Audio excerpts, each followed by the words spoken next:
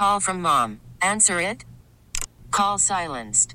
Instacart knows nothing gets between you and the game. That's why they make ordering from your couch easy. Stock up today and get all your groceries for the week delivered in as fast as 30 minutes without missing a minute of the game. You have 47 new voicemails. Download the app to get free delivery on your first 3 orders while supplies last. Minimum $10 per order. Additional terms apply. Welcome back to the show. We are watching the Eastern Conference Finals, Game 5, Raptors and Bucks.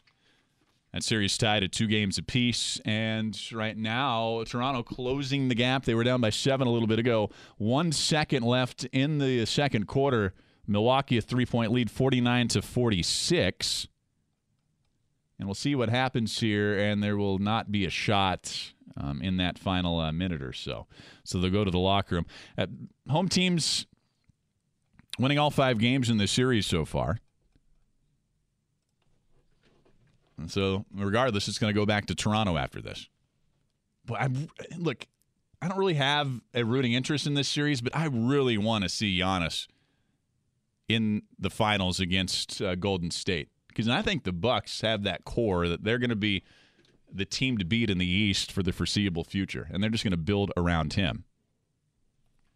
I want to see him on that big stage because still a lot of the casual NBA fans that don't tune in until the NBA Finals, they might have never seen, if you can believe this or not, they might have never seen Giannis play. A lot of America hasn't, and they finally would. So that's kind of what I'm rooting for here.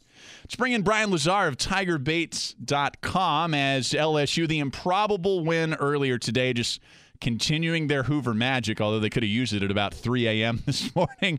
Bryan, how tired are you, my man? Pretty tired. Pretty tired. We all are, dude. We all are. Well, what'd you think of this ending today? I mean, you had the wild pitch and the throwing error, 2-run score, and LSU walks it off. Well, really, that's a play that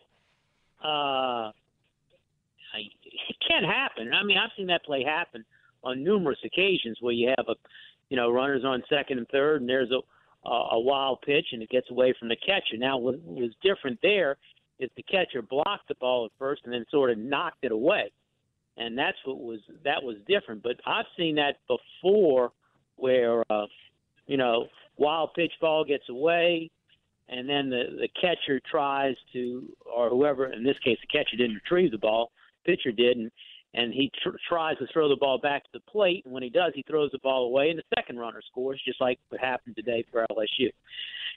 That's really, when you look at it, LSU probably should have won last night's game and lost today's game. So they're not in the same boat. They'd have been in a better situation if they had won last night, and because if they would have won last night, then they wouldn't have, they would have been in the winners bracket final today. But look, I said before the tournament started, I thought LSU, to assure itself of a regional host spot, I felt that LSU had to get to the semifinals on Saturday, and now they're in the position where, they play tomorrow night, the loser of tonight's Mississippi State-Vanderbilt game. And, if they win that game tomorrow night, I definitely think LSU will be a host. If they lose it tomorrow night, they're going to be on that regional host bubble through the weekend. Yeah, that was going to be my next question. So you think it's kind of imperative that they win this game tomorrow evening? It's going to be about 6:30 or 7 o'clock when first pitch happens over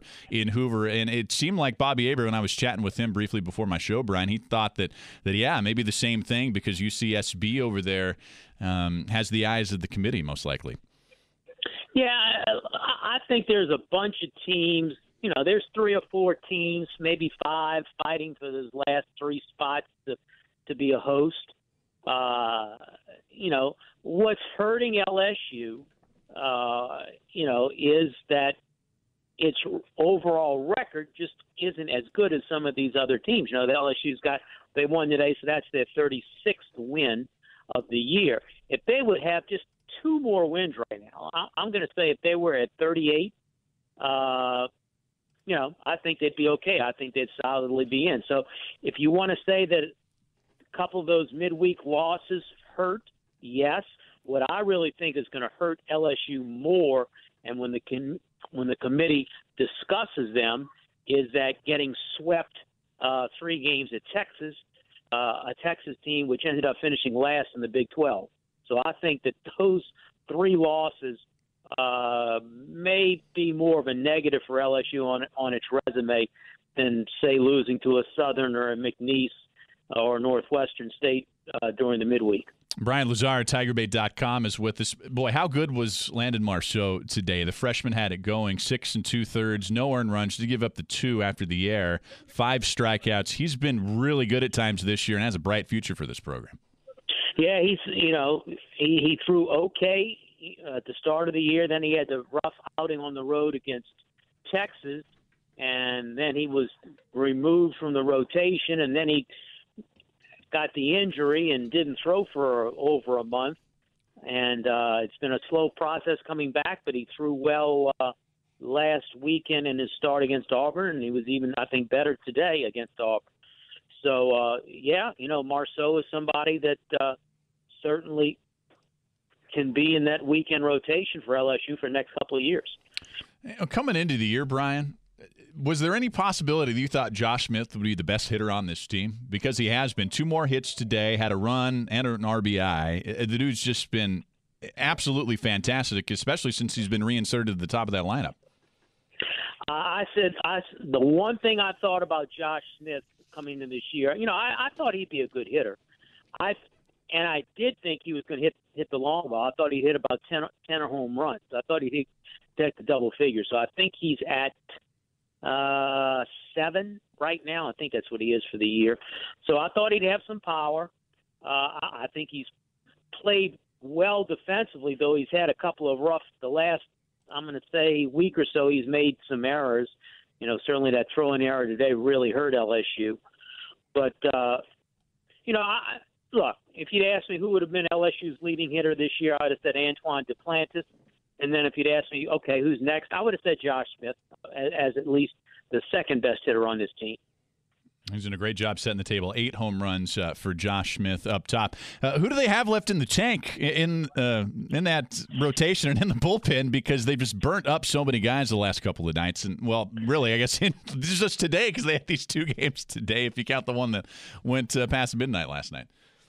Yeah, they're going to have to I'm sure it's going to be the major league route now, where they're going to start and use an opener. But the only problem is I don't know who LSU would have available because all of these guys have thrown a lot of innings. Let's go back the first day against South Carolina. Devin Fontenot threw I think 3+ innings, and then yesterday you get 4 innings by Beck and 4 innings by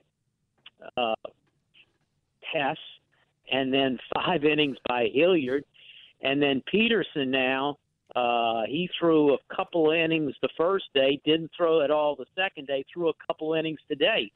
So all your bullpen guys, have pitched, substantial amounts. So I don't know how Paul Manera is going to go. Maybe he'll take somebody like Chase Costello and start him. I think it's just going to be a matter of asking the pitchers, okay, who's able to, who feels like they can give them some innings tomorrow night. I don't think they're going to necessarily want anybody to throw, more than 2. And I think that's what Paul's probably hoping. He's probably hoping he's got 5 pitchers that say, I can give you a couple innings. And I really think, I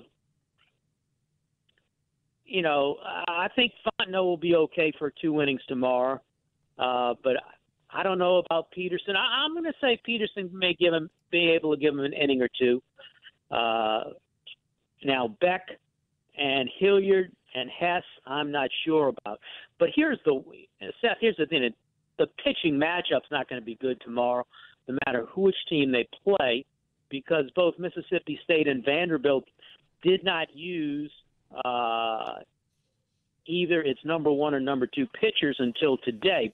Now, both Mississippi State and Vandy are using their number 1 pitchers tonight, but that means both of them will have their number 2 pitchers ready to go tomorrow. So you're going to have LSU using bullpen guys against if they play either team, Mississippi State or Vanderbilt, both of them will have their number 2 starter who hasn't thrown an inning yet in the tournament. Yeah, so this brings up a point, Brian, that I was going to ask you about. Do you think the way the SEC tournament is structured, that you're having legitimately teams that are going to be top 16 seeds and regional hosts in the NCAA tournament, some of them might have to play 6 games in 6 days heading into that regional only, 4 days later?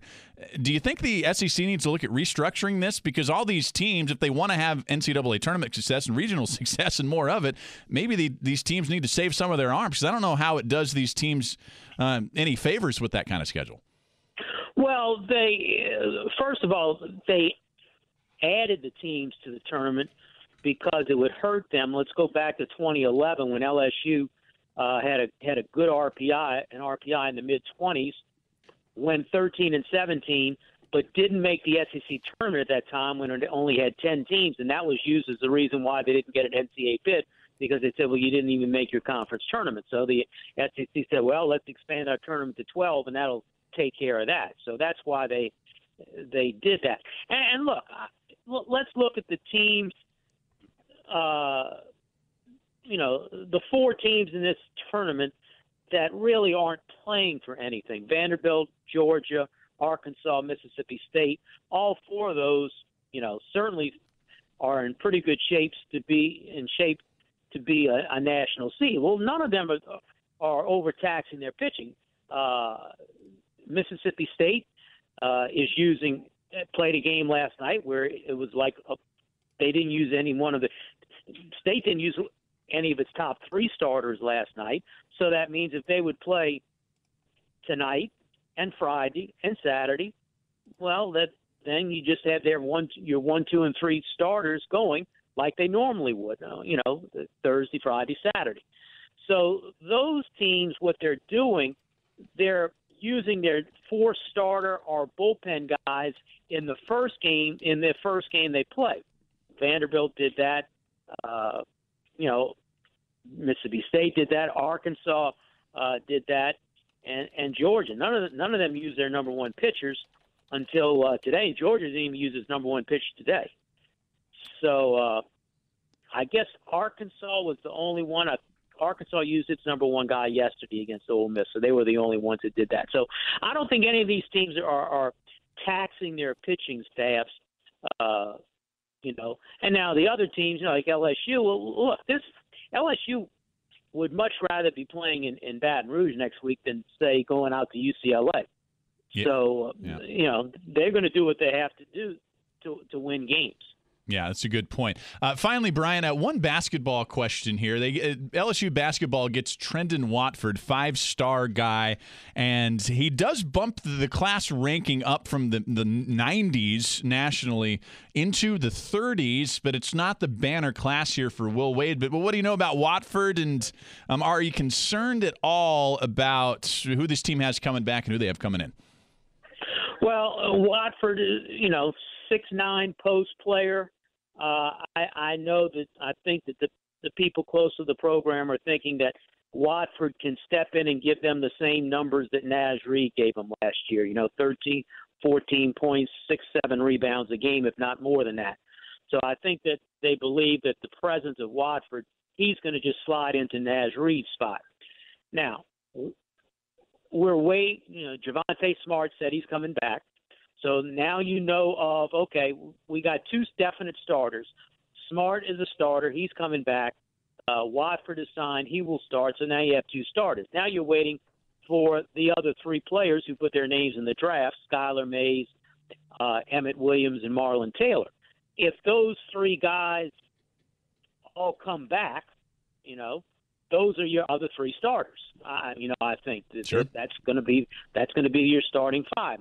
And where LSU is going to be, the difference that the LSU for this team from this year to last year is they're not going to have the big post presence defensively, which they have with Cavell Bigby Williams. They don't have that guy yet. That, if you want to look at a Cortez Cooper, 6'9", JC transfer last year who was redshirted. I mean, he's right now the only guy they have that you could say, okay, he could sort of go in there and play the center position. But I think right now you're talking about LSU going small and having Watford and Emmett Williams, if he returns, as your two starting post players. That's great information here. Bryan Lazare, senior writer covering LSU baseball and much more for TigerBait.com. Be sure you follow him on Twitter at BLDor. Bryan, always appreciate the chats, man, and enjoy the rest of these games in Hoover. Thanks so much. Okay, thank you. See you later, Seth. You bet. We're going to take a break. When we come back, I want to talk about the All-NBA teams that were released earlier today. And in my mind, one of the biggest snubs for any of these postseason awards in any sport, frankly, that I can ever remember. And we'll hear from that guy when we come back here on The Last Lap. This episode is brought to you by Progressive Insurance. Whether you love true crime or comedy, celebrity interviews or news, you call the shots on what's in your podcast queue. And guess what? Now you can call them on your auto insurance too with the Name Your Price tool from Progressive. It works just the way it sounds. You tell Progressive how much you want to pay for car insurance, and they'll show you coverage options that fit your budget. Get your quote today at Progressive.com to join the over 28 million drivers who trust Progressive. Progressive Casualty Insurance Company and Affiliates. Price and coverage match limited by state law.